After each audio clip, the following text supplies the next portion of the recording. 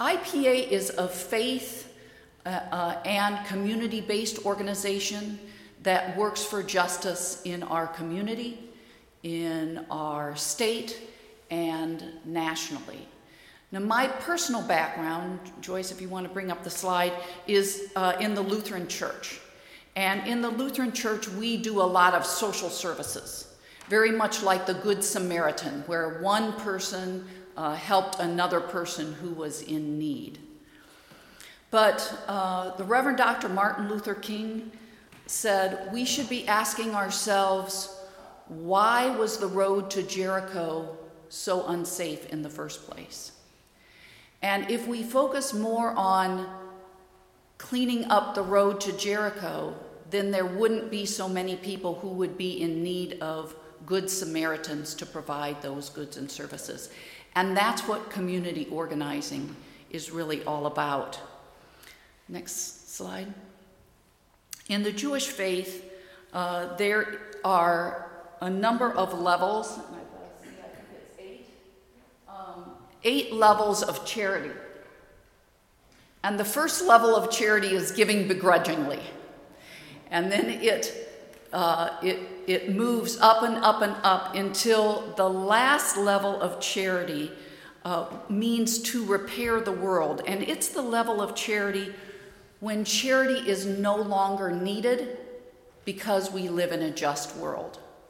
And that is also our goal at IPA, is to live in a just world where, once again, as I said before, we wouldn't have a need for individual acts of charity. We believe in the power of everyday people to bring this about. Our former president, Barack Obama, and other people before him said, "We are the people we've been waiting for." And I would like, if you don't believe that, hopefully you'll believe it by the end of the next 15 minutes or so. But we are the people we've been waiting for. Next slide. I came on staff at the beginning of the foreclosure market crisis. IPA, Illinois People's Action, at that time we were called the Central Illinois Organizing Project. And we were getting a lot of calls from around the region from people who were facing foreclosure. Many of them were seniors, and particularly senior women and people of color. In this slide, you'll see a picture of Vernell and Valeria Armour. They were housing rich and cash poor. Somebody knocked on their door and said, "I notice your soffits and your gutters are in bad shape, and do you own your home?" And they said, "Yes, we do." And they said, "Well, you've got cash in your house, and we can help you get things fixed at a low price that you're going to be able to afford."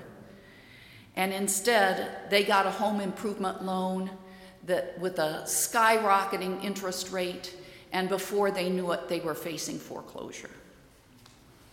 Well, they called IPA, and they were the ones that kind of helped us finally kick off a campaign. We'd been getting enough of these calls. We said, we're going to do something about it. So we called 100 of our senior members, and then we sent a letter to Countrywide, who owned the loan.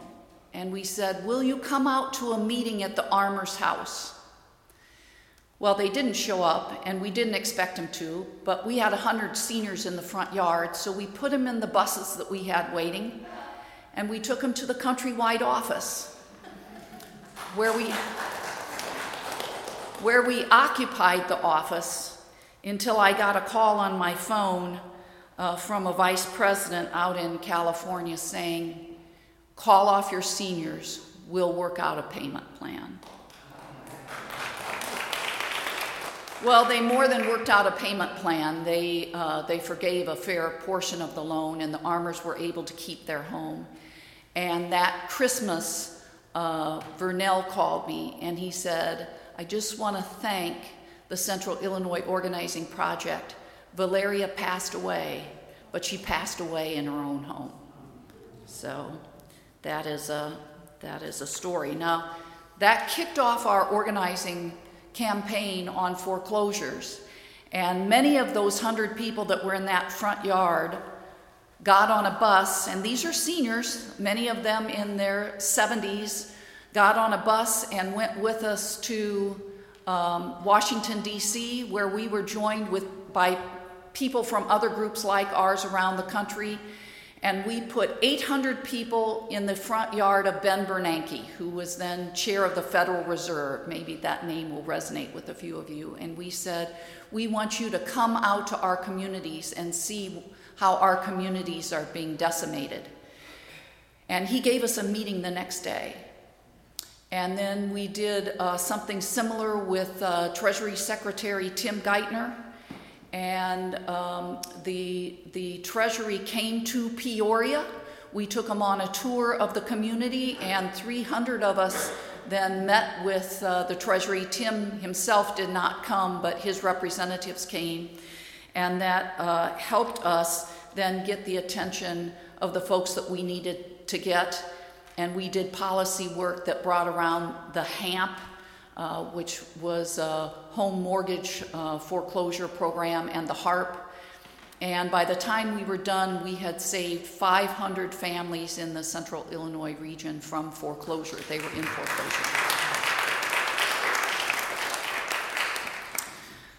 Could I have the next slide, Joyce? Predatory home foreclosure lending is not the only kind of predatory lending there is. This is a picture of us doing an action outside of a predatory payday lender here in Peoria. We held church outside of the predatory lender. We had a young woman who in the picture is right here. And she had a payday loan at over 300% interest. And IPA said, we will pay off her loan, and but we don't want to pay off any more of the interest. She had already paid the full interest on the loan, and now we wanted to pay off the rest of the loan, and they wouldn't let us do it because they were getting more money from her not being able to pay off the loan than from them gathering the interest on the loan. So predatory payday lending, these 300% interest rates, they really focus on the working poor. And we had another leader, Billy Ashmuller, who took out a loan against her biggest asset, which was her car. And she ended up being caught in a loan with interest rates so high that she ended up having to use the money that should have gone to her rent to pay off her car loan. She ultimately lost her rental home and was living in her car and was at risk of losing the car. So she came to fight with us and told her story on the floor of the General Assembly. And we are fighting these loans right now. We have a bill in the General Assembly that would cap interest rates on predatory car title lending at 36%. Now that still is too high, and we know that, but that is a national average. Many states in the United States do not allow this type of predatory car title lending, but in Illinois it's legal. And it wasn't always legal. We once used to have what were called usury laws, but those went away in the 1980s. So there are many people who are victims of these loans. So that is something that we're fighting now too. Next slide. We are also involved in the immigration fight. There's two slides here. In the immigration fight, we fought for the driver's license campaign 10 years ago, and also welcoming city ordinances. We got one passed in Normal, Illinois, and now we are working on getting one passed in Bloomington, Illinois. On the environmental issue, next slide, Joyce. Peoria, and you may not know this, some of you do, I know. Peoria has 6 times the rate of asthma of the rest of the state of Illinois. How many of you did not know that? Raise your hand. Yeah. Do you know why you have 6 times the rate of asthma? Coal. Yes, it's coal. It's the Edwards power plant. And it spews, shut it down. Thank you. Yeah, shut it down. So IPA leaders have testified at the state level and at federal EPA hearings many, many times on this issue. And we worked to pass the Future Energy and Jobs Act, and now we're working to pass the Clean Energy Jobs Act to shut down coal and replace it with clean, renewable energy and energy efficiency. Could I have the second slide of that? Yeah. Let me see. Yeah. Okay. So the Future Energy Jobs Act, which we got passed in 2016, many of you probably in this church signed petitions to get the attention of the governor to sign that bill. And these pictures are pictures of us delivering, those are boxes of petitions to the governor's office demanding that he sign the bill. We fought to make sure, and we've got a new bill that hopefully will be coming out this fall called the Clean Energy Jobs Act, and it does much more. It builds on the Future Energy Jobs Act, but the 4 pillars of the Clean Energy Jobs Act would have us off of fossil fuels in the electric sector by 2030, would have us on renewable energy throughout the state by 2050, would remove the equivalent of 1 million gas and diesel powered vehicles in the state. And then there is also a focus, because the people that feel pollution worst and climate change first and worst are typically communities of color and low-income communities and disadvantaged communities. Because you don't ever see a coal-fired power plant in a gated neighborhood, do you? No, they are next to poor rural or poor urban communities. So the last pillar of the Clean Energy Jobs Act has us fighting for those jobs to come back to the communities that have been disenfranchised, and for those communities to have opportunities for energy sovereignty. In other words, they could own a piece of clean energy, like a solar panel, if they're a renter, that they could buy into community solar, and that they have an opportunity to build wealth themselves. So that's what we're fighting for. Now, nationally, Illinois People's Action is also working nationally. How many of you heard of the Green New Deal? A lot of you have heard of the Green New Deal. And the Clean Energy Jobs Act in Illinois really has some teeth to it, so it's like how we would get the Green New Deal at a state level. But the Green New Deal is an aspirational bill at the national level. And a couple of us just went to a working meeting in Detroit the last few days. We came back yesterday afternoon. And the idea behind this conference, which was led by environmental justice communities and communities of color.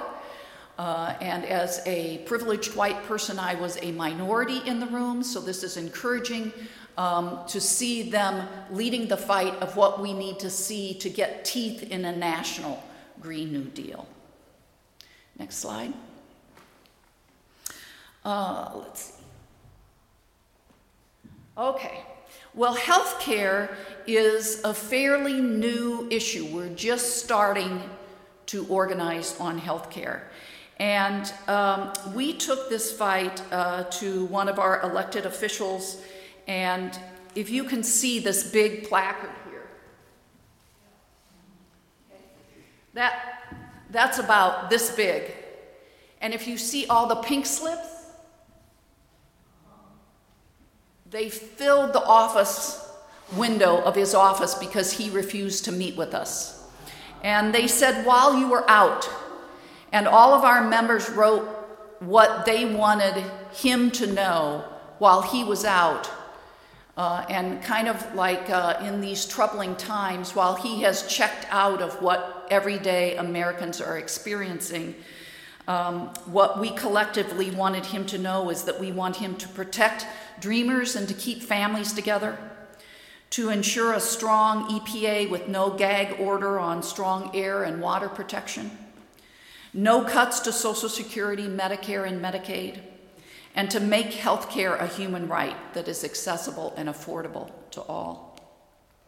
We're starting the healthcare fight by collecting people's healthcare stories, and almost everyone we know has one.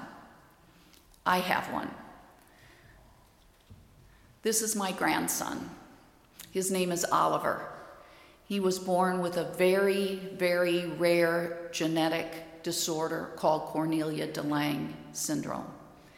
Many kids who have this syndrome don't make it to adulthood. And my son, Oliver's dad, is a professional cellist, and he worked on contract with the Lyric Opera in Chicago playing.